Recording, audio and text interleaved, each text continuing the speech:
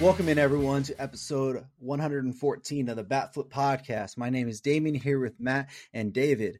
This week, we're bringing the AL Central off-season review / season prediction episode. But before we get into all of that, David, how are you doing this week?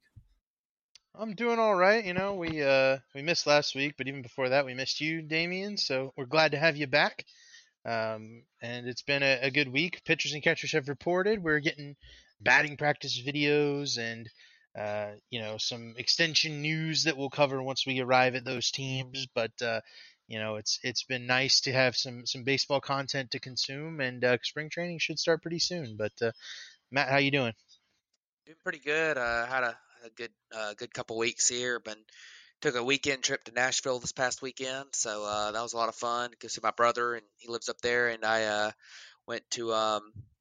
I'm ready for baseball. We not only pitchers and catchers, but position players reported today. At least in a lot of places. I don't know about everywhere, but I know the Braves position players reported today. I saw a tweet about it, so I'm excited. We actually have games starting, spring training games starting on Friday, I believe. So very exciting to get started. You know, we're hearing all those murmurs coming out of camp, rumors and stuff about who's looking good, who's not. And, you can take those with a grain of salt here this time of year, but I'm really excited, and it's getting close.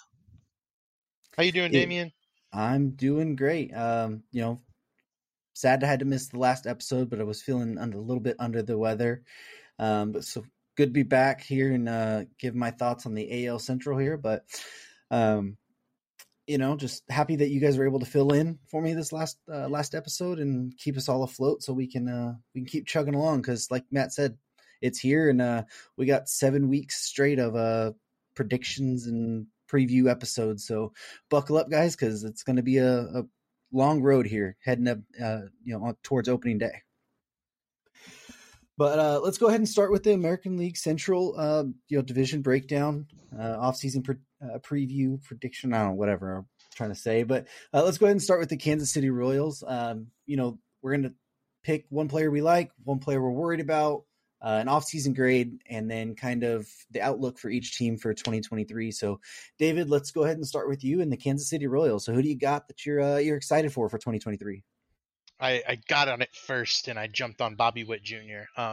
Just because the last guy with this much electricity that I can remember, maybe Tatis, but really before that, it's been a long time. Maybe like Alex Rodriguez, with a guy with this much power potential and speed potential that isn't just a complete disaster when it comes to approach.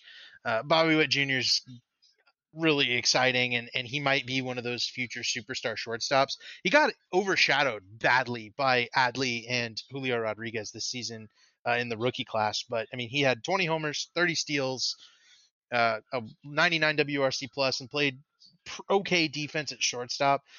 And he's 22 years old. I mean, there's only room to grow, and he's already got some really elite tools.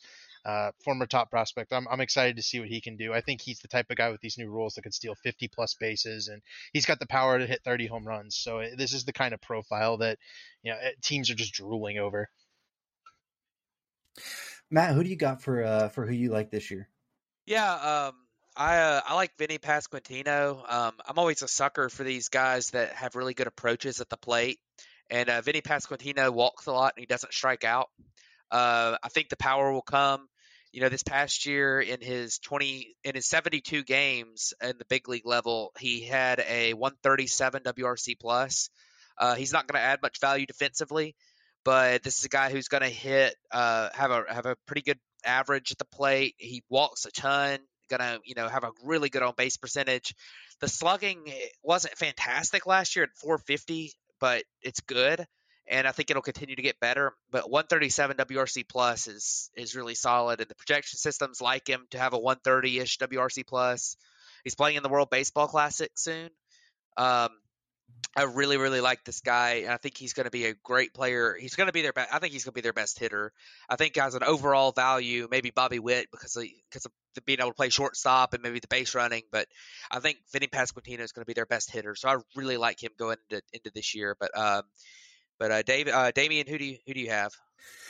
Well, one note I want to say on yours real quick on Vinny Pasquantino. I wish I would be able to find the video or who knew it so I could link it or should tell you guys to go watch it. But it was something about a breakdown between Vinny Pasquantino and what his outside or StatCast numbers kind of would look like if you broke it down, who he's really comparable to.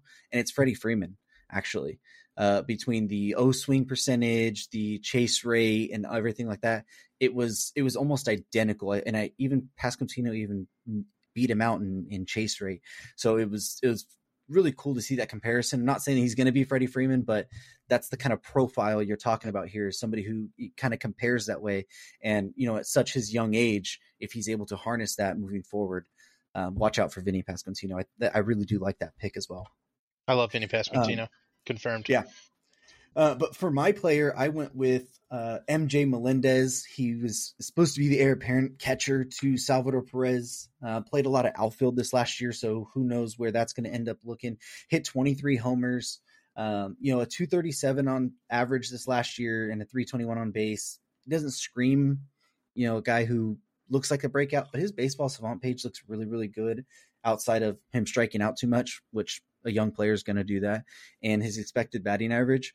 But I dug a little deeper into it, and the way that the shift hurt him this last year, I'm very big on a guy who is able to pull a couple more of those balls either up the middle or right into that gap where the second baseman used to be sitting in the outfield. I really, really like what he can do potential wise. Yeah, absolutely. Yeah, I like him too. Honestly, the Royals, and we'll talk a little bit more in a few minutes, but I really like some of their young guys. I think they're kind of building a pretty good young core. But all right, so let's jump back to David. And who are you worried about? It's hard to pick one on this team, but their outfield currently consists of Edward Olivares, Kyle Isbell, and Drew Waters. And suffice it to say that I'm very nervous about the production coming out of that outfield. I think they're going to be maybe, if not the worst outfield in baseball, one of the bottom three in terms of overall production, in terms of power, and just everything. Drew Waters definitely has some upside, but Isbell was really bad last year. Olivares is an unknown, and they just didn't do anything to add.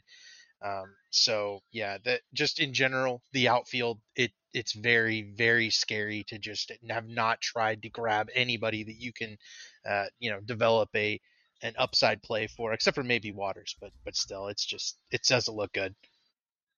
Yeah, I can't argue with that. I don't really like their outfield that much, and I mean, as somebody who watched Drew Waters a lot, I know that he looked decent in his big league cup of coffee last year, but man, I just don't feel like he's going to turn into a really good player. I think he's going to be okay because he's going to play good defense, but his approach scares the heck out of me. But yeah, my guy I picked for that was Salvador Perez. Listen, Salvador Perez is a guy, he's the scariest 33-year-old profile you can find because his value is tied entirely into hitting home runs and power. His approach at the plate is really bad. He doesn't play defense anymore, and his contact rates really aren't that good. Like, he literally has to hit tons of home runs for him to have any value. And last year, he dealt with some injuries at times, and he had a 108 WRC plus, but he's basically a DH now, and 108 WRC plus for a DH isn't cutting it. And I just don't really see where a rebound's going to come from that, because unless he just suddenly has way more power than he had last year, or unless he continues to hit for a ton of power, which at age 33, who knows if he's going to continue to do that. Like, he's not going to have any value, like getting on base, defensively, base running. Like, he's literally a one-trick pony at this point. He's had a great career. I don't mean to down Salvador Perez's career. It has been really good, but he I definitely don't think he's the star catcher that I think a lot of Royals fans still believe he is. So, but we'll see. Maybe he can hit 48 home runs again this year. You never know, but we'll see. Yeah. So the one that I'm worried about, I mean, it would have been Salvador Perez had Matt not got him in there before, but it's probably their one bright spot on the pitching side this last year, and that was Brady Singer. looking at his stats, he had a really good ERA at 3.23. His FIP was a 3.58. But I mean, the underlying numbers, a 3.97 expected ERA. The xFIP was actually better than what his actual FIP was. But if you look at his Baseball Savant page, there's a lot of blue there. I think he got really lucky on a lot of his outcomes. If he's able to develop more, then he will be able to, frontline this rotation. But Kansas City has not been able to show that they are willing or good at developing pitching at all. And with that outfield, like David mentioned, being a worrisome there, and just I'm not sure the amount of defense you're going to get at second or third base this year either. Like, I'm just really worried that he's going to regress a lot and not be the one lone bright spot that pitching staff had. Because I know David's going to talk about it, but it's really bad. Yeah, that does the defense does scare me some because, like you mentioned, I mean, you don't have any infield spots that you feel like you have a really good defender at. I mean, maybe second base with Nicky Lopez, but I mean, if he's playing second, but like everywhere else, it looks rough on their infield defense. So, yeah. Alrighty, so David, what is your grade and outlook for the 2023 season for the Kansas City Royals? I was sitting here thinking about it, right? And we were kind of going over it, and I changed my grade. I was thinking it was like a C plus. I've dropped to a D. And for one very specific reason is that I am extremely down on a team that is not willing to take chances and spend a little bit of money, not necessarily to stay afloat, but you've got to have some flippable assets at the deadline. You've got to have some guys that you can, on a 1-year deal that you can flip and you can feel good about going into the season that, hey, we're going to get a little bit of production out of these guys. This team doesn't have that. It is all young prospects with tons of ceiling and tons of upside, and then a bunch of untradeable, inning eater pitchers and, Salvador Perez, he's not going anywhere, right? Like, this is a very, very dangerous spot to be in because this is not a competitive team, but you are going to burn through Bobby Witt Jr.'s controllable years and Pasquantino's controllable years if you cannot at least, get a quicker path to contending again. I mean, they won a World Series within the last 10 years. Yeah, I really disagree with that. I think that they're a team that, I mean, you're not going to be able to spend big on players because nobody's going to want to play there, even if you were willing to spend a lot, because that team's not even close. I'm not saying spend a lot. Like, I'm saying, like, you need to have your 1-year guys to come in that we know are going to be decent for 1 or 2 years that you can flip at the deadline for that kickstart. You have to kickstart your rebuild with spending to some degree. You can't just idle, right, with Zach Greinke, because no one's trading for Zach Greinke at the deadline. Like, you're not. You can't do that. The things that I like, I mean, some of these minor league contracts they signed, like Franmil Reyes is a 27-year-old who, not too distant past, was really pretty good at the plate. Like, you've got Aroldis Chapman, who you signed to a 1-year deal, who, if he finds it again, like, he's been an elite closer in the last 2 years. I mean, he was awful last year, but like, that's the type of deals I think we're looking at, wanting. I mean, Ryan Yarborough's a 31-year-old pitcher they brought in from the Rays who has been fairly successful there. I mean, maybe you can flip him at the deadline. I mean, it's going to be hard the one guy. Yeah, it's going to be hard to find guys that like are going to want to, that are legitimately, like, you're pretty sure are going to be good this year, that are going to want to sign a 1-year deal with the Royals because they're just going to go play somewhere bad. I mean, like, so it's, I mean, I like some of the moves they made. I mean, they brought in Josh Taylor from the Red Sox too, maybe another guy they could potentially like flip at some point. He's also a little bit controllable. So, I mean, I gave him a C, but I mean, or C plus, because I did like a couple of those moves just off of the fact that I do think there may be some assets they could flip, but that's what I gave him, a C plus. So. Yeah, on my side, I just gave them a C, and I just want to see them try to develop more pitching. Like, they need to develop pitching. I know I hit on that earlier, but you're going into this season right now, and your rotation is 39-year-old Greinke, 32-year-old Jordan Lyles, Brady Singer, who's 26, 31-year-old Ryan Yarborough, and then 27-year-old Brad Keller, who had a 5.09 ERA last year. Like, you have, who's it? I think it's Jackson Kowar down there. You have Chris Bubich, Daniel Lynch, but none of those guys have shown to be all that successful at the major leagues yet either.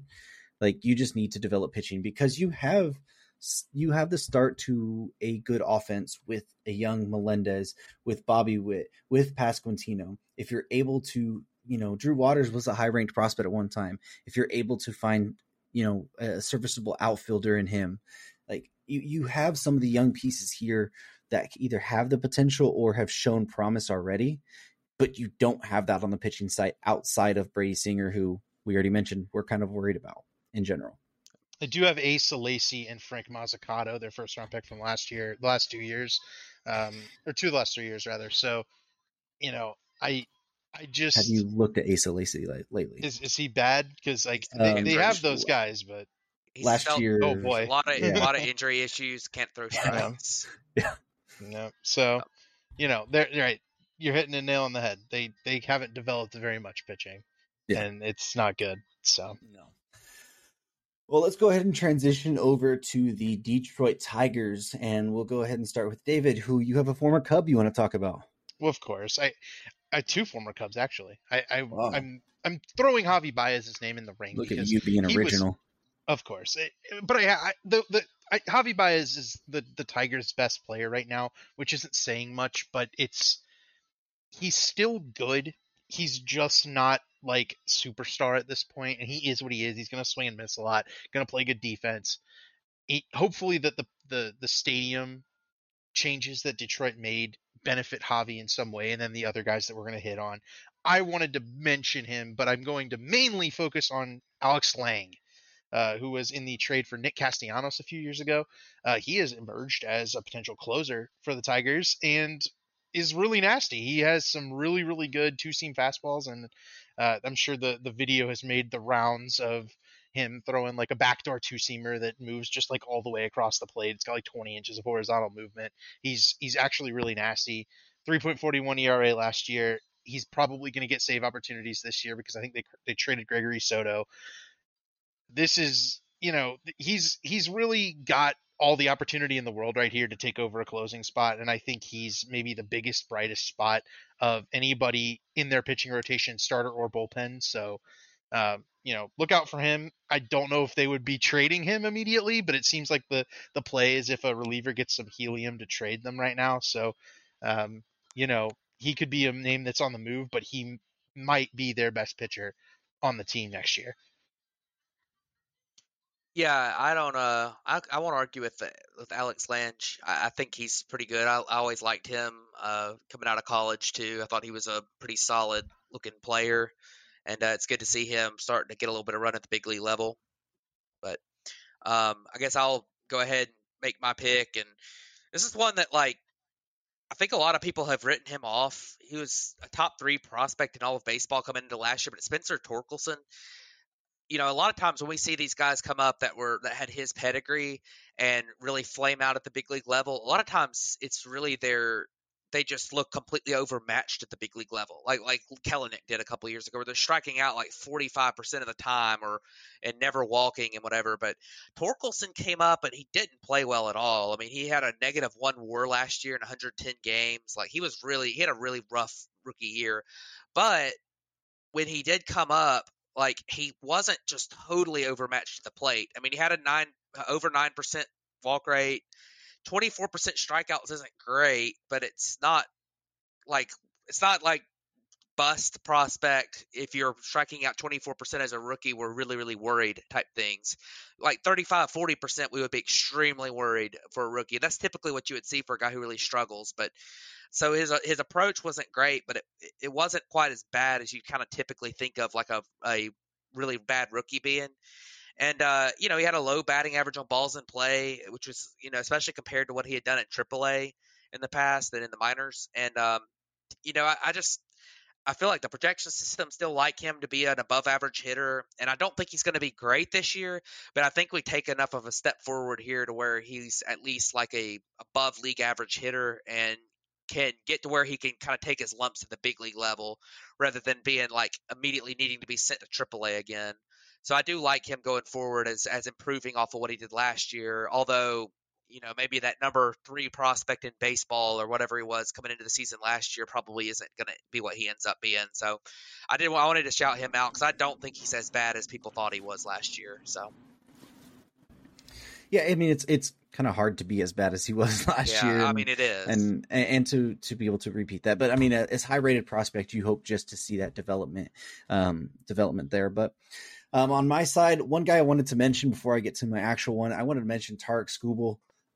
We saw him show flashes of being really, really good last year. He got injured right before the trade deadline, or right after. It was really, really close to that.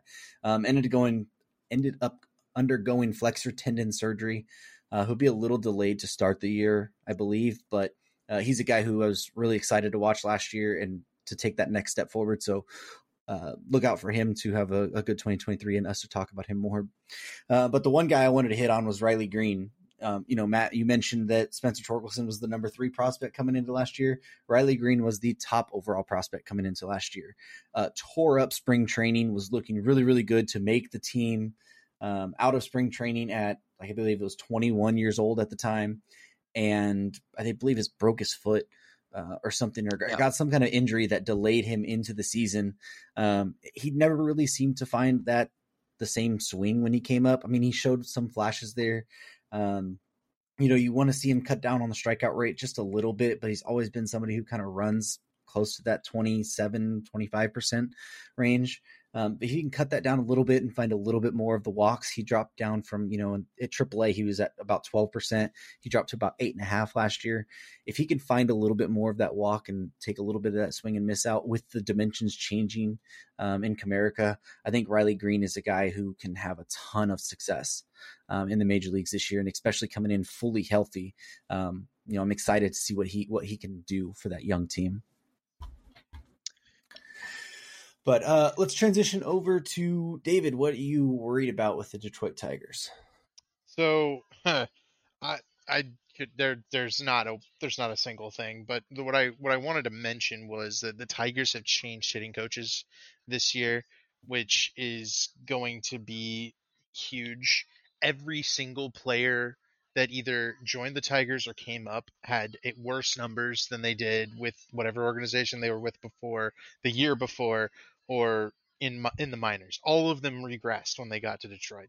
So the thing that I'm worried about is, are the new coaches going to be able to fix that lineup? Are we going to be able to get those guys back to what they were before? Because everybody accrued these problems. Like Torkelson was not the only one, right? Riley Green wasn't the only one who just didn't have it there once they got to the season. It was everybody in the lineup, and the field dimensions changing is going to help.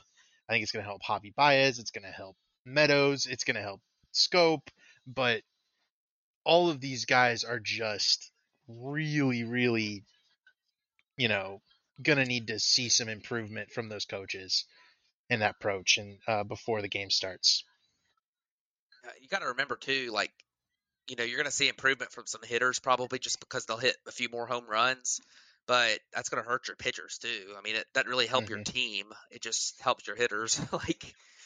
But anyways, I wanted to mention Jonathan Scope. Last year he was really, really, really bad at the plate. And I know he's still got some power, but he was horrible at the plate last year. A 57 WRC plus in 131 games. And it wasn't talked about quite as much as it probably could have been because he played like an unbelievable defensive season that we've never seen from him before. Like this was just by far the best defensive season of his of his career. And in 2021 he was a negative 5.2 defensive value on Fangraphs. Last year he was 22.3 defensive value. Like he's not a negative defender. He's a decent defender. He's a good defender at second base, but he's probably more of like an above average than like elite Gold Glove caliber. So, I mean, if he doesn't improve on his, 57 WRC plus, which he probably will improve on some, and he had a 234 batting average on balls in play, which is really, really low.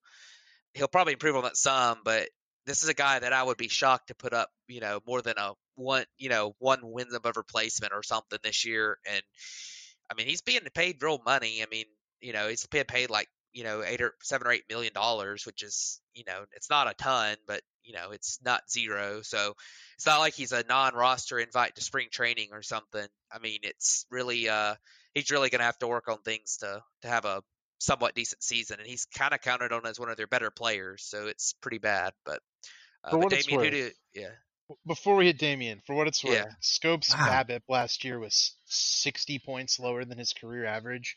right, I right, think he'll be what he's been, which is a 1-2 WAR player. Just if you give him a little more yeah, on the offensive side, you take away a little on the defensive side. I think he gets back to what he's been, for what it's worth. So maybe anyway, we'll see. yeah, Damian, who do you not like of all Uh, the options here? the entire pitching staff at the moment. You're going into the year with a healthy starting rotation of a guy who had the most innings pitched on that staff was 97 2/3, and that's Michael Lorenzen last year. You have Eduardo Rodriguez, who I do like Eduardo Rodriguez, but he went AWOL last year for a bit of the season, came back and pitched 91 innings. You have Matthew Boyd, who was injured, came back at the end of the year as a reliever and pitched 13 innings. You have Lorenzen, who I just mentioned. You have Matt Manning, who showed a pretty decent stuff last year. He got to a 3.43 ERA, but he also got injured and only threw 63 innings. And then you have Spencer Turnbull, who missed all of last year due to Tommy John surgery. And that's on top of, I just mentioned, Skubal already being hurt, and Casey Mize is going to be out for the year with Tommy John surgery that I got last June.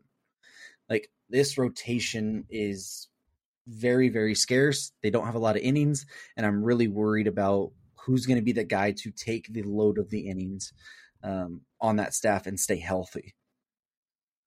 Yeah, Mhm. I don't disagree with that at all. I mean, I would, you would hope that they'd maybe develop some of their pitchers like Matt Manning or Casey Mize, but of course Mize is hurt and Matt Manning's not hadn't really started to look even decent yet. I mean, I wouldn't give up on him. He's a former top prospect, but like, man, it's been rough. Yeah, absolutely. All right, David. So what is your outlook and grade for the Tigers? Man, it's gosh, F. I mean, remember last year. This is a team that was spending, and we were thinking would be competitive for this division, and they fell off a cliff. And then this offseason, they didn't try to tear it down. They didn't try to, they moved on from Gregory Soto, who was a little bit risky anyway. Yeah, no, they haven't done anything other than change the dimensions of their park, and like Matt said, that might even hurt them a little bit. So F. See if they could find anybody to sell to. Do you want any of these players?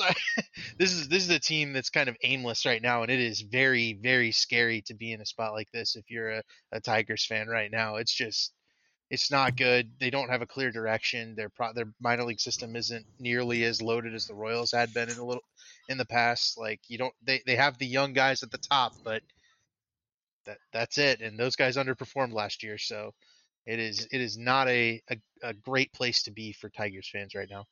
Yeah.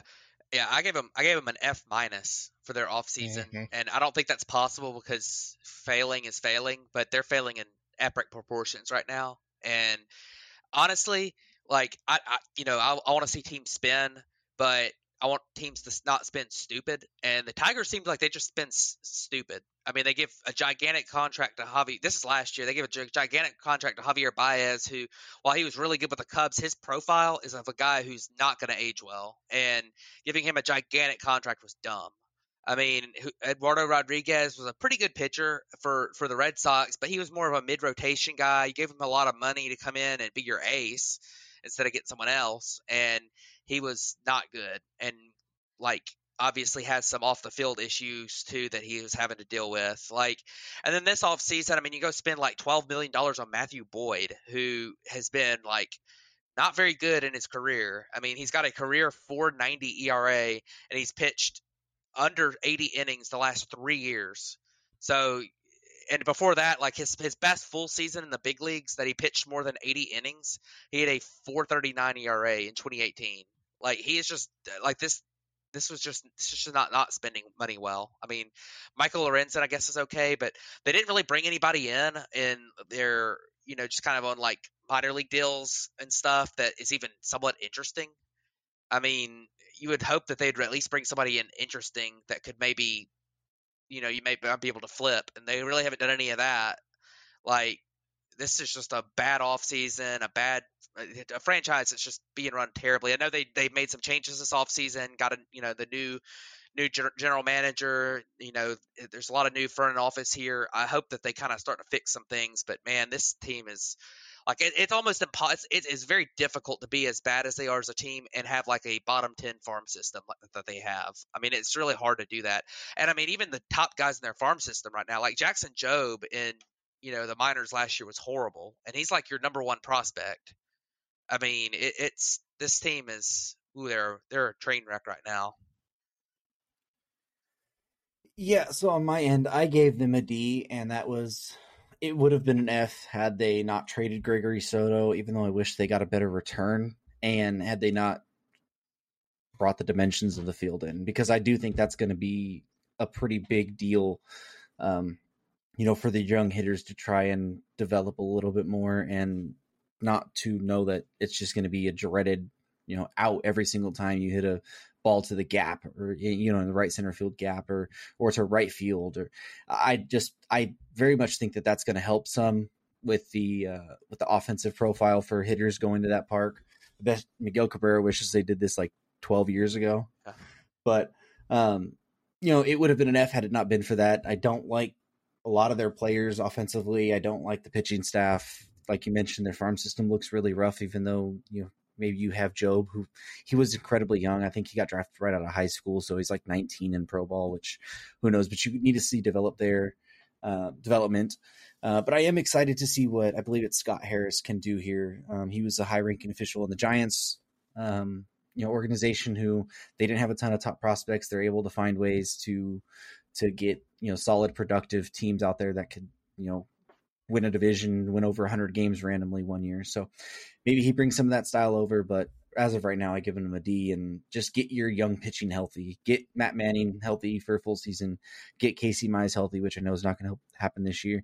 Get Turk Skubal. Get full years out of those guys and see what you have. Because if you're able to have that three of Manning, Skubal, and Mize live up to their expectations, you have a really solid three in this division that could probably make you be able to compete with even a competent offense.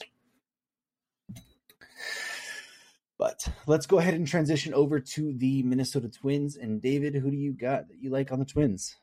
We very recently had a long discussion about a bunch of the Twins and their offseason, I think in 2 episodes ago. So I'll go off the beaten path just a smidge with Jhoan Duran.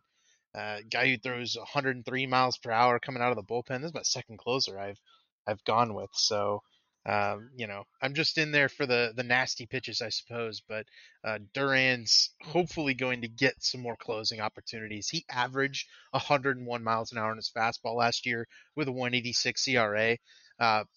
Presuming he can stay healthy, he might be one of the most dominant closers in baseball. He's also got a splitter that's just disgusting. So I'm a huge fan of Jhoan Duran. I think he's the type of guy who can show what those kind of former top prospects that don't really pan out, what they can be. If you can just get them ramped up, throwing max velo for an inning or two at a time, Duran's really gonna have that kind of impact late in the game that you look for from a top reliever, and he might emerge as another one of the best closers in baseball. I know my fantasy team would like that. And I also think I saw a piece this year where he reshaped his slider this offseason, which could be another big thing out there as well. But yeah, he was mostly fastball splitter last year. So yeah, he needed that kind of third pitch. But Matt, who do you got from the Twins that you like this year? I went ahead. There's a lot of players that I like on this team, but I went ahead and picked Max Kepler because he kind of gets forgotten about for the Twins, but he's a pretty good player. He's a good everyday player. He's a good defender in the outfield, playing in in the corners. And I mean, last year he had a 95 WRC plus, but I really, like I said earlier, I'm kind of a sucker for guys with a good plate approach, and he actually cut his strikeout rate by 5% last year off of what it was in 2021. And he doesn't play every day. He's kind of a little bit more. He doesn't play a ton against lefties, but I mean, the projections like him to be an above average hitter. And I mean, having that with really good defense could be a solid, is solid for the Twins. And having a little bit of a bounce back from him could be really nice for them in 2023. So, I like Max Kepler. He only hit 9 home runs last year. He'll probably hit a few more. And I mean, he always runs a low batting average on balls in play, but I think the shift might help with that a little bit too. As he's a left-handed bat. I like this guy. I think he's going to have a little bit of a bounce back, be an above-average hitter, play solid defense in the corner outfield, which will go a long way for them. Kind of stabilize things with their outfields. I really like that. Right, like him this year. Yeah, Max Kepler is he's been one of my favorite players for quite a while. One random thing is, if you look at his baseball savant page compared to what his stats look like, you would not think that that's the stat line of a guy who has literally basically read on every single category basically for his entire career. Like, he is a career 232 hitter and 317 on base, and I swear his expected batting average has to be like, for his career, like 280 or 290. Like, it's insane. I think the shift's going to help a lot, and I just think he needs to get more of the consistent playing time against righties, and you'll see a guy who will be very, very productive for the Twins. But another left-handed hitter that I'm excited about on the Minnesota Twins is Alex Kirilloff. He's a guy who was a highly, highly rated prospect for his hit tool. Looked really good during spring training last year and at the beginning of the season, and then hurt his wrist.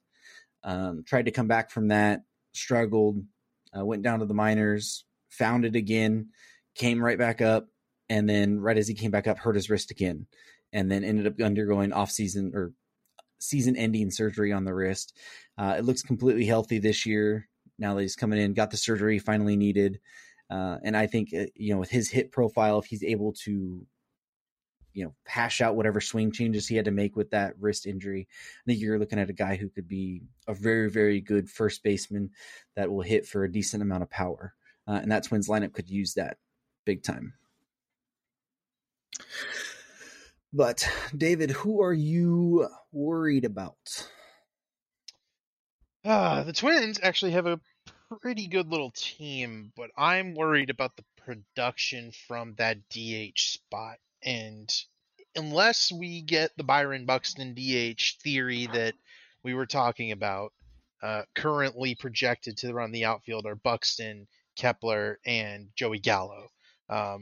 Even if Buxton goes to DH and Taylor goes to center field, there's going to be a spot where, I think Nick Gordon and Trevor Larnach are going to play a good bit.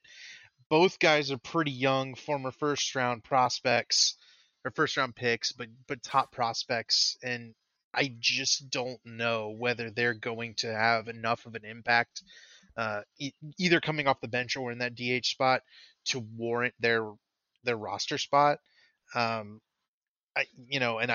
think that the Twins, and Kirilloff is there as well, where I think of those three guys, the Twins need at least one to be a really, to take that step and be a really good player to, I think, contend and win this division.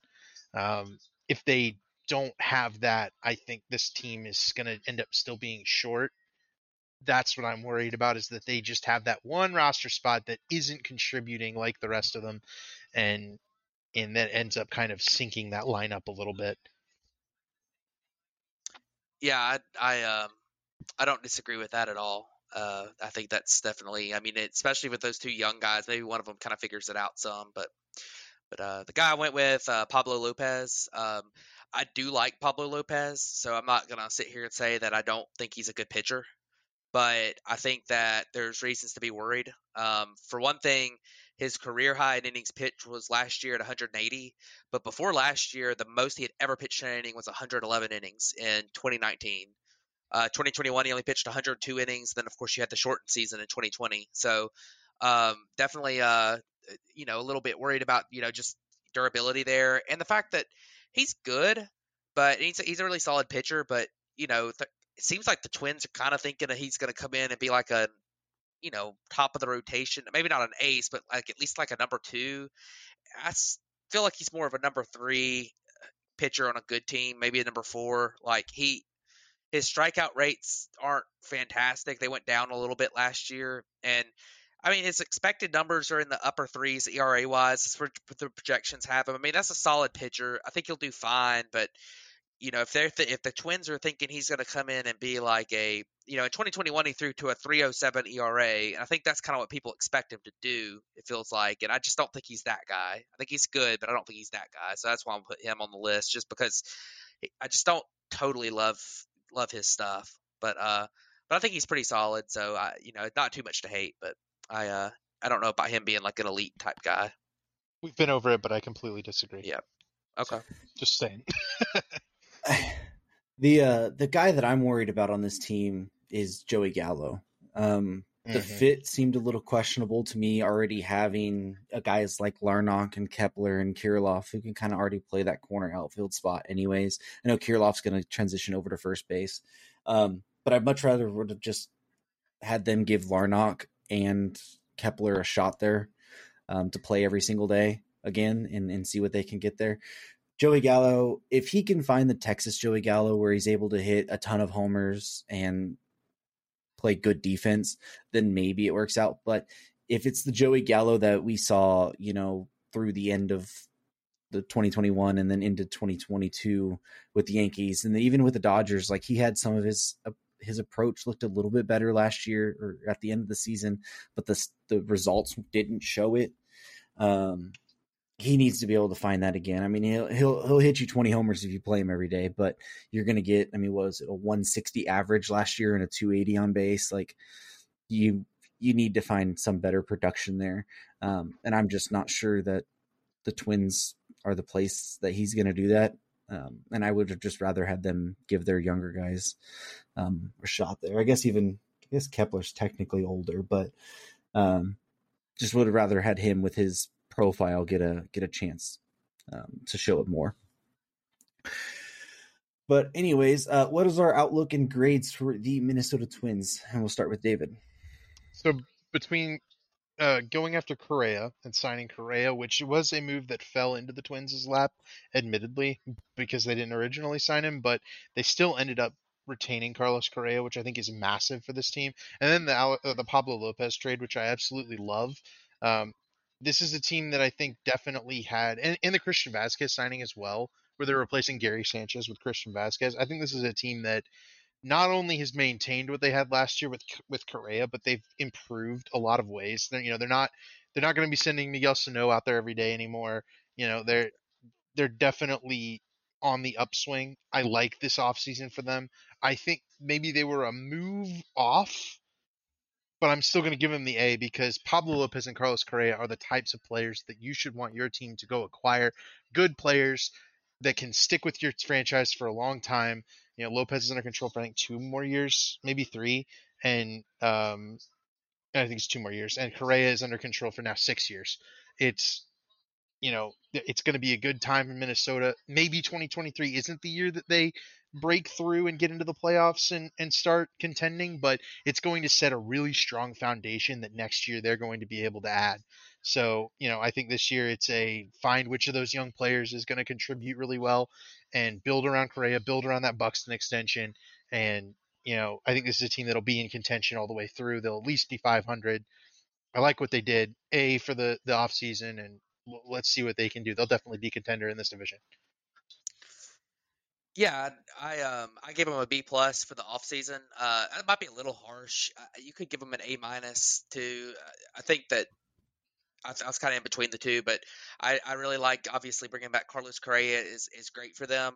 He's a really, really good player, and they seem to have mitigated the potential injury concerns with him with the way they structured his contract a little bit too, which is great, great as well. I really like the Christian Vázquez move. I almost put him on players I like just because I think he's a much bigger upgrade for them than people realize, replacing Gary Sanchez. The reason that I didn't give him an A plus or an A is probably because, as I mentioned, the Pablo Lopez trade, I think that they definitely won the trade value wise. I don't love giving up if you're going into contender mode. I don't love giving up a really solid position player off your big league club. in that trade. And of course they brought in a prospect too, which made them really win the trade, in my opinion. But I really hated to see them give up a major league player in that trade, rather than a minor league guy, prospects for Pablo Lopez. And I don't really like them spending whatever it was, the $10 million, whatever it was, on Joey Gallo. I think they definitely could have spent that money better in in structuring up their bullpen, which, with the exception of Duran, who's really really good, I don't love their bullpen. So I think they probably could have used some of that money to help their bullpen a little bit. But I give this team I think they're possibly the division favorites. They probably wouldn't be a division favorite in any other division, but this one, I mean, I think them in the Cleveland are really really close. I really like their lineup a lot. I like their pitching staff, their starting staff at least. I don't love their bullpen, like I say, but I mean, you never know with bullpens. They could, have some of these guys take a step forward or something too. So, but yeah, I like what they did, and I think this is a really solid team going forward. The biggest thing with this team is they got to stay healthy. I mean, I really think that's the biggest thing. Like Byron Buxton, got to stay healthy. Like Carlos Correa, we know there's injury concerns there. Has got to stay healthy. That's going to be a big deal for them. And if they're able to stay healthy and everything, I think they'll have a pretty good season. So we'll see what happens. But I like them going forward. Yeah, I mean, I'm really close to what Matt said there. I gave him a B. I think they're a co-division favorite as well. I mean, obviously we talked about Buxton and what I feel about Buxton, what he can be if he could stay healthy. The Correa signing was really huge for them. It was really huge for them. This whole thing started with them signing him last year and getting a full season of him taking that risk last year of, him being on the qualifying offer, losing the draft pick for him. He really liked Minnesota. Obviously, he wasn't the first choice there, but when it came down to it, they still made the deal to come back, and Minnesota felt good there. So I give them a little bit of bump because of that. It would have been an A had they not signed, I believe, Joey Gallo and just given their guys the chance. I mean, it's never a bad 1-year deal. I think Gallo is somebody that it's fine, but I just don't like that they gave him that much money to potentially be a starting outfielder on the team. One thing that I'd like their rotation more than most. I like Pablo Lopez. I think Sonny Gray's solid. Joe Ryan showed last year he could be really, really good in getting Christian Vasquez in there this year. Tyler Mahle is a guy that people are, aren't paying enough attention to. I think he pitched a lot in Great American Ballpark, and then he got injured as soon as he came over to the Twins last year. I think he's a guy who could have a very, very good season and jump into that maybe number 2 starter role. Kenta Maeda coming back off Tommy John, he was really, really good before it. And then even they have depth this year, which is I don't think something they had before. I mean, you're looking at Bailey Ober, Josh Winder, who were both serviceable starters. You got Simeon Woods Richardson, who came up at the end of last year. If he needs to jump in and take a big role as a starter this year, I believe in his ability for that. And I believe more in their bullpen than Matt does. I think Jorge Lopez is really good. We talked about Johan Duran. Griffin Jackson, Caleb Thailbar showed really, really good promise last year. And even Emilio Pagan, he had a 4.43 ERA, but it's hard to see him being as bad as he was last year. Even if he gets back to a 4 ERA, I still think that's enough serviceable there for a bullpen-wise. And you can throw those other starter arms kind of in there. They've pitched out of the bullpen before, I believe, besides SWR. Yeah, I want to add one more thing to the Twins. I think this was the place Carlos Correa wanted to be. I think that other places offered him a lot more money, and the Twins weren't willing to do that beforehand. And I think that's why he had agreed at other places. But I think like when it came down to it, when everything became equal, he kind of wanted to be back with the Twins. Yeah, because he could have signed with the Mets on the cheaper deal, but he didn't. Yeah. But all right, let's transition over to the Chicago White Sox, and they did make a move. They re-signed Elvis Andrus, I believe it was to a 1-year, I think $3 million deal or something. And I think the plan is for him to be the starting second baseman going into the year. So now with that in mind, David, who do you like for the Chicago White Sox? I actually really like the largest signing in club history, Andrew Benintendi. I think he fits what that offense needs so well. It was one of the best signings of the offseason. Now, I'm going to go on later and say, why didn't the White Sox spend more? But I will say that this is my favorite fit of the offseason. Now, a lot of people have maligned the deal for its length. That can be debated otherwise, but in terms of what the White Sox needed, which was a table setter for and a guy with a diverse approach to the rest of the lineup, which when you've got like Tim Anderson, who's very swing heavy, you've got Moncada, whose best season he was very swing heavy. Eloy is not a guy who takes walks. They needed somebody in that lineup that can take walks, get on base. Andrew Benintendi, that's his best skill, is his on base skills. I love this fit that Benintendi can come in and either split Anderson and Eloy or potentially lead off, but they haven't had good right field production in years, and he's going to play either right or left, but either way he's going to be a better defender than they've had out there in years. He's going to hit better than they've had out there in years. This is the best fit signing of the offseason, I think, of anybody in Major League Baseball. I think that's a huge step in the right direction for this offense. Yeah, I like Benintendi pretty well too. I mean, I don't know if I would have given him the deal they gave him, but he's, I think he's a pretty good player. I don't know if he's quite as good defensively as we might be thinking, but that's It's kind of better than they've had, man. They were throwing first baseman out there I to was play gonna say the it's better. outfield. He's gonna play better defense than Gavin Sheets or Andrew Vaughn or somebody. So who can Exactly. kind of move to other positions now. But the guy I picked that I like is Lucas Giolito. He had a really rough year last year with a 4.90 ERA over 161 innings. But honestly, like, he wasn't that bad last year. He had some rotten luck. Um, his numbers on his strikeouts and walks weren't near as bad as people you would think with a spike like that. He actually got a lot more ground balls last year than he did in 2021, and he got a 366 xFIP, and a 406 FIP. He just had some bad luck. I mean, his hard hit rate was up a little bit, which wasn't great, but I mean, a lot of his peripherals weren't quite as bad as kind of people were thinking. I think he's definitely going to be better than he was last year. Whether he's going to be that 2019 guy who looked like he might be starting to become an ace, I don't really think he's going to be that again. But I think he could definitely be like back to kind of being like a mid to upper threes ERA type guy and a really solid rotation piece. So I like Lucas Giolito this year. I also heard today someone said he came to camp, looked like he was in the best shape he'd been in a long time too. So that obviously, like I mentioned at the start of the show, like you're going to hear all these reports, and most of them are probably just not going to matter. But I don't let that really factor into what I'm saying. But I think he's going to be at least he's going to bounce back a lot more than he did than you might think. So, but I like him better than he did last year. So. Yeah, for my guy, I went with Andrew Vaughn. He's a guy who was really good last year. I mean, 271 average, 321 on base, hit 17 homers. Was playing the outfield, which is not his natural position because they still had Jose Abreu. He's now transitioning back to first base, and I think that's going to be a massive, massive boost.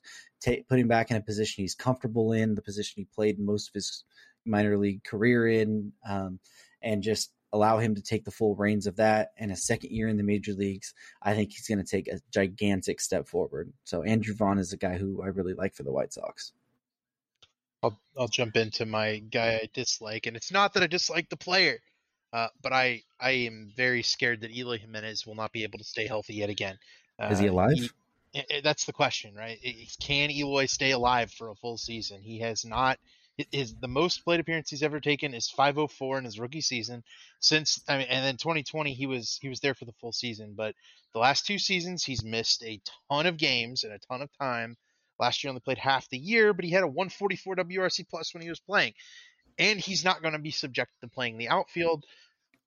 If Eloy can stay healthy, he's maybe a guy who could take like a Yordan Alvarez level leap into being one of the better hitters and one of the better DHs in baseball. But he's got to stay healthy. He's got to be able to make it there. So I think the same message is there for Luis Robert, but I think Eloy's is more important because of how much upside there is in that bat. To where he can, Luis Robert can kind of hit poorly, but he can field well. Eloy's got to hit, and he hasn't been healthy and been able to take a hold of that DH job. Yeah, I like Eloy a lot if he's healthy. But like you said, I mean, this is going on like year 3 or 4 in a row of him not staying healthy. So you just never know when that might happen. But yeah, I'll go ahead and go to my guy, and I just Clevenger was just such a dumb signing. Like Clevenger, he was he was injured. He had off the field issues with Cleveland. They traded him to San Diego. He got injured there, and last year came back and was absolutely atrociously bad last year. Wasn't striking guys out, giving up tons of home runs, hard contact. Had a 4.33 ERA, but that's the peripherals say he was worse than that. And you know, the White Sox gave him real money. I mean, they could have used if they have a limit on their payroll, they could have used that $12 million and put it into something else. But instead, they gave it to Mike Clevenger, and now he's under investigation for domestic violence. So this is just a really, really, really bad signing. I said at the time it was a bad signing.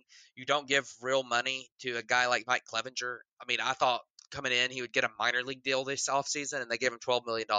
So I thought that was really, really bad. And he does not. They don't need to count on him in their rotation. I would have just brought back Johnny Cueto. Why not give him the $12 billion? I mean, I didn't understand that signing at all, and I don't think he's gonna. I don't if he even pitches this year after the issues he's had. I don't know if he's I don't even think he's gonna be good if he does. So I thought that was really not. I don't like him at all this year. Yeah, the guy that I'm worried about is Yohan Moncada. Like his walk rate basically sunk by half last year. He was striking out. I mean, he had a 76 WRC plus. Um, I think the first part goes in. I think he needs to stop swinging left-handed. I think he just needs to go from the right side of the plate because he's horrific as a left-handed batter. I mean, a 204 average last year, at least batting from the right side, he had a 241 average and hit for about half the homers, but in 200 and something less plate appearances. I think he's just a much better hitter from the right side. I think he sees the ball a lot better from that side. And for a guy who needs to be counted on to be, a big part of that offense and who had so much promise, coming in with a new manager now, he's only has 2 years on his contract. Like you need to start showing now that you're willing or that you're ready to take that jump that you need. I mean, he's been a guy who's had a bad season and then a good season and then a bad season and then a good season and then a bad season and a good season. Now he's on a bad season. So I think you're expecting a good season here, but you need to be able to show that you can consistently stay good. And I think the start is to go from the right side of the plate, but we'll see there. Yeah, the one thing I do want to add real quick on Moncada is that last year he dealt with some injuries, and I'm hoping that maybe the oblique strain he had might have affected him. I'm hoping that he can bounce back, but I agree, and injuries have been an issue for him in the past too. So I'd like to see him stay healthy. It's kind of a little bit like Eloy for me. Yeah. All right, David. So, what is your grade and outlook? This is the White Sox team that is coming off of a year where I think we would either pick them for the ALCS or the as World Series type team, and now nobody thinks they're even maybe a playoff team, right? I mean, I'll say they're at least going to be contending for the wild card, but they didn't act like it this offseason, right? They filled their biggest need in years in the corner outfield, and then like Matt said, they signed maybe one of the most overpriced fifth starters on the market, setting the fifth starter market for everybody else in a way that Matt Boyd was going for like $10 million and stuff. So just a weird offseason from this team. Elvis Andrus helps. He was really good for them last year. I think he unlocked some power, which should be interesting. But they didn't take advantage of this last year and then this season. They didn't add any big names. They didn't make a trade from the dearth of good relief pitching that they have, or even trading Moncada potentially. I think teams would have still paid decently for a guy like that. It's just they're kind of aimless right now, and it shows in their managerial choices and everything else. This is a very talented team, the good rotation, a good lineup, superstar level players. Can they put it together for a full season? They didn't add more than Benintendi, so maybe I'll say C grade, and then can they contend? Yes. 500 would be my prediction maybe at this point. Yeah, I don't disagree with that. I think I had them in their off season. I gave them a C minus. I think that's fair. I was kind of thinking about dropping it, but I mean Benintendi, I think that's totally fine signing. He had some contact for them, some on base percentage. That's something they really needed. They have a lot of guys who are high strikeout guys, and I think that'll help them some. I think that like I said, I expressed how much I hated the Clevenger signing. I think that maybe adding Andrews helps them a little bit too. I don't know how good he's going to be, but it's a really cheap contract, so there's really not much downside to it. And yeah, I mean, I agree. I think they probably could have done a little bit more. I think that they are. I think they're an okay team. There's a lot of variability with this team because there is a scenario from looking at their roster. Like if everyone stays healthy and some of their guys who maybe were a little bit banged up last year at times and weren't, dropped off a little bit, had a bad year. If all of the, if some of them really like Yasmani Grandal or Yohan Moncada and Eloy, if those types of guys, if they're healthy this year and they kind of bounce back to what we think their true form is, this team could still be really good. But they've kind of just had there's not a lot of depth there. I mean, look at their rotation. Like Dylan Cease has had a breakout year. Lance Lynn's still fine, I think. Like he's kind of old, but he's okay. I think Giolito will bounce back some.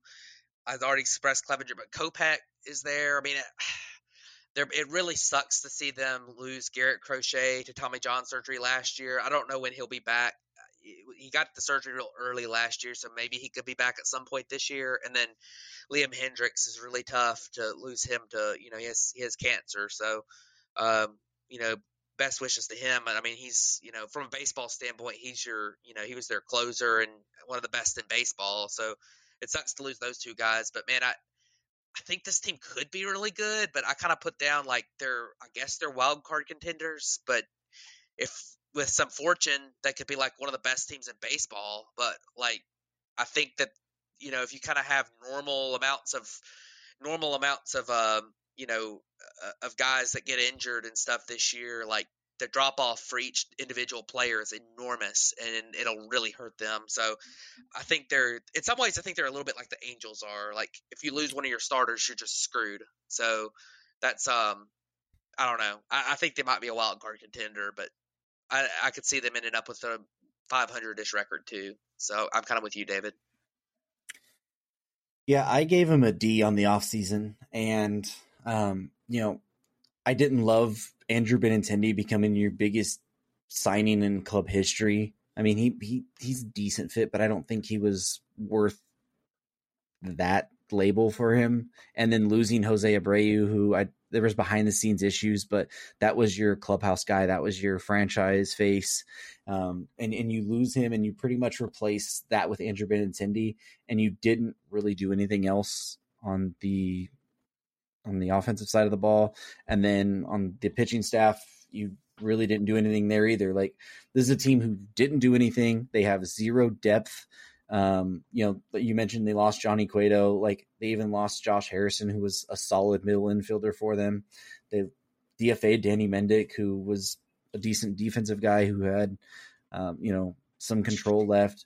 You let AJ Pollock go, he wasn't great last year, but he's still a veteran presence there and would have gave you more depth there. Like, your bench right now is Jake Berger, Victor Reyes, Larry Garcia, and Sebi Zavala. Like, that's a really bad bench.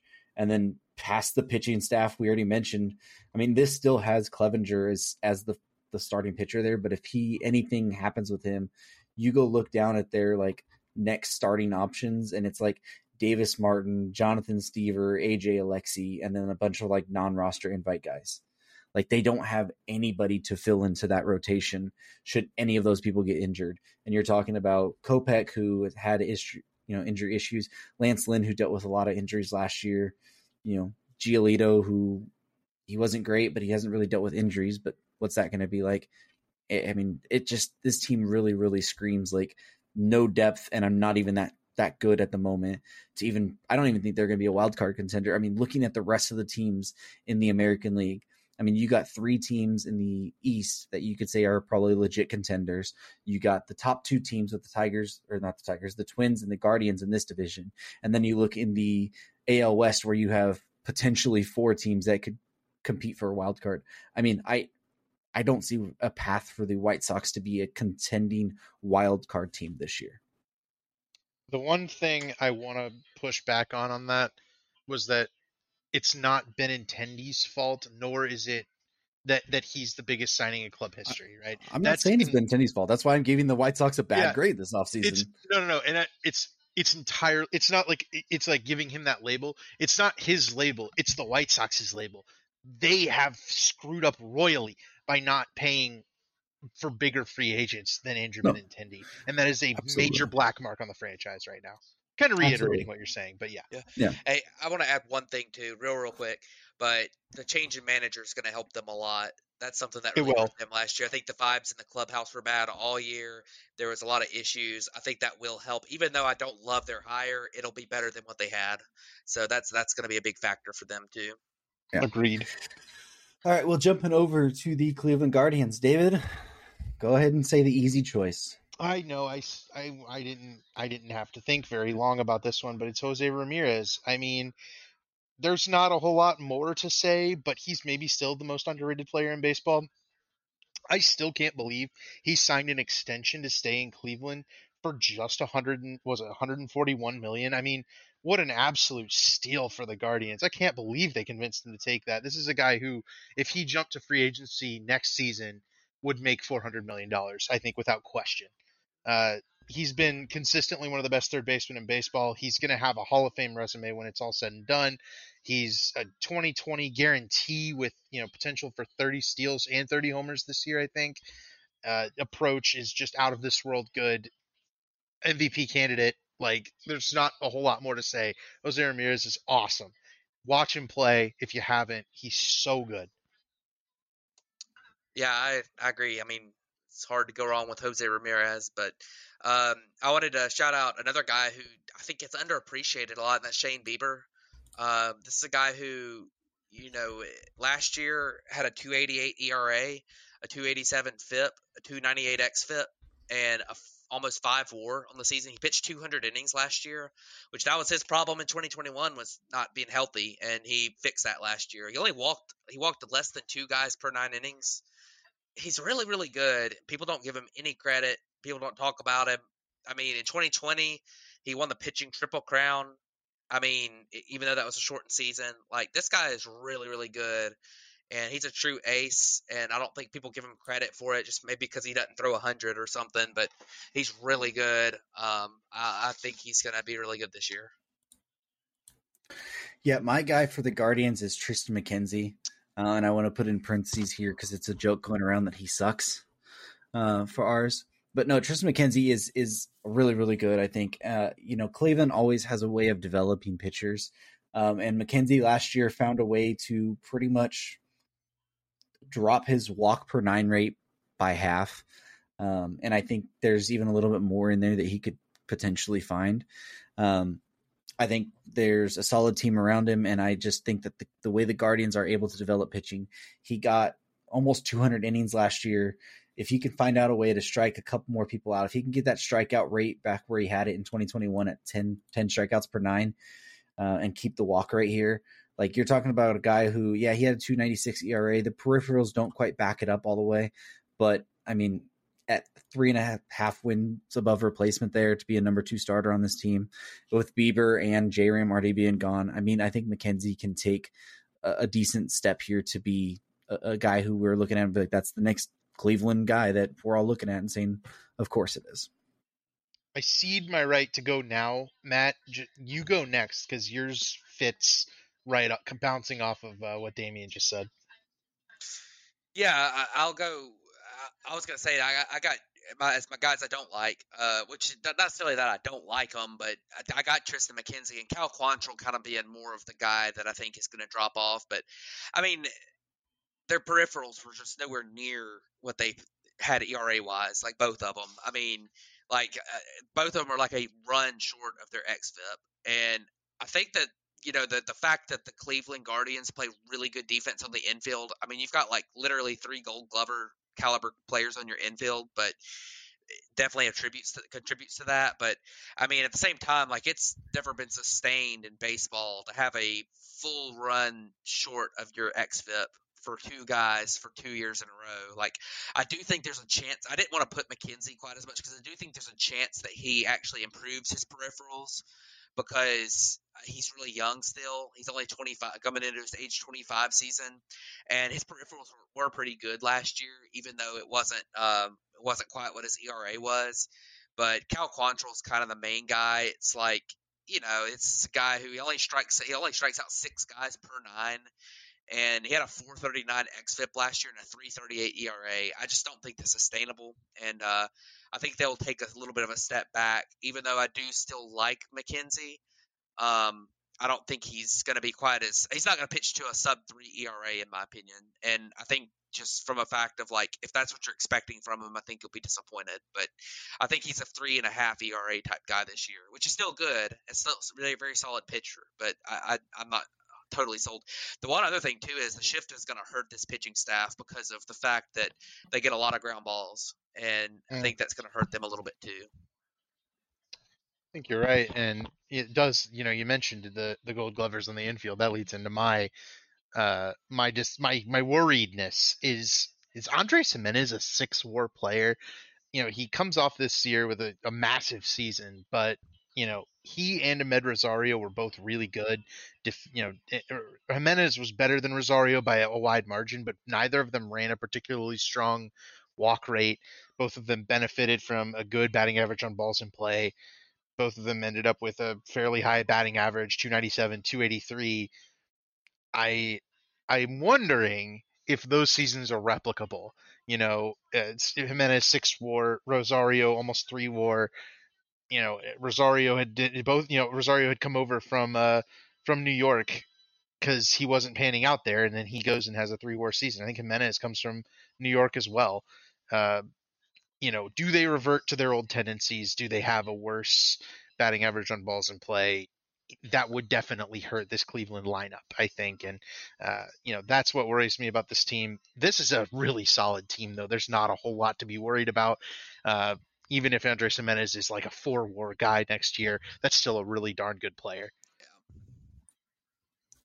Yeah, the one that I'm a little worried about, and it's not a ton worry, it's just that I don't know if the success he had last year is completely like repeatable, and that's Steven Kwan.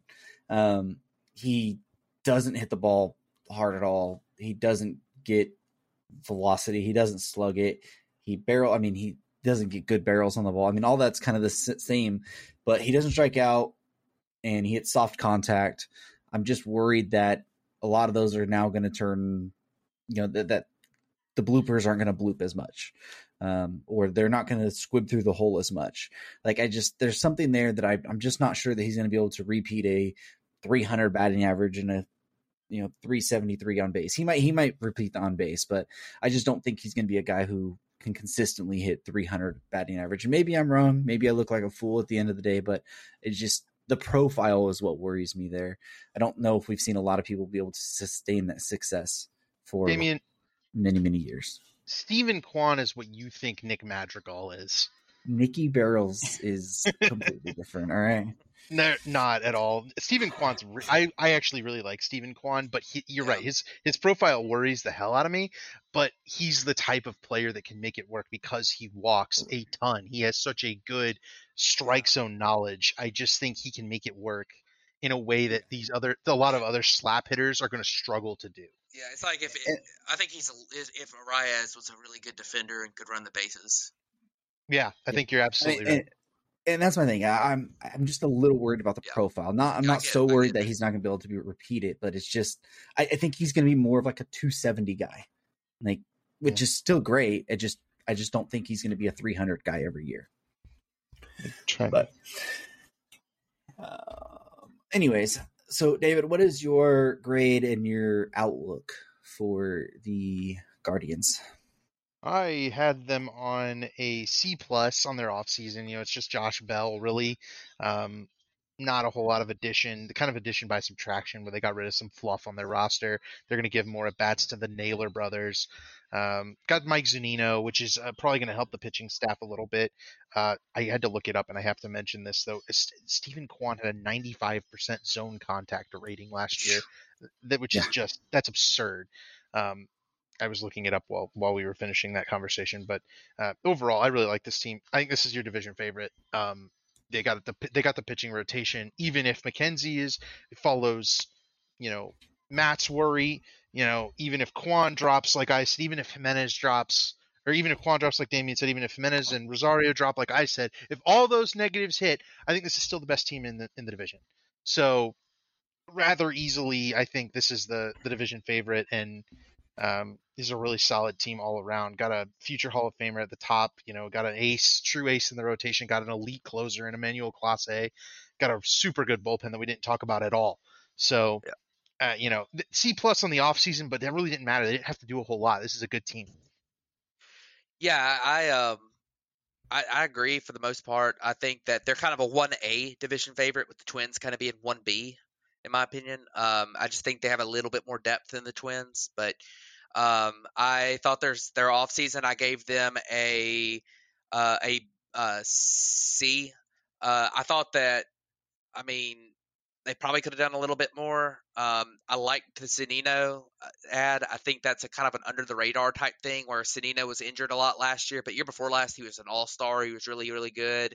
He's going to help them defensively, and I mean, as a bat, like the worst case scenario is he's as good as the bat they had last year, Austin Hedges, and like that's like a 0 percentile for. I mean, he's basically Austin Hedges if Austin Hedges hit a lot of home runs. So, um, and and then Josh Bell, I don't really love that signing, but I mean, it's kind of hard to just hate on that. I mean, it's not like they really lost a ton of guys. So, I mean, he's an upgrade over Owen Miller, who was playing first a lot for them last year. So it's fine. I thought some of their guys that they added in as were kind of under the radar, minor league contracts really good. I really like them signing Tuki Toussaint. I think that's a guy that they might figure something out with.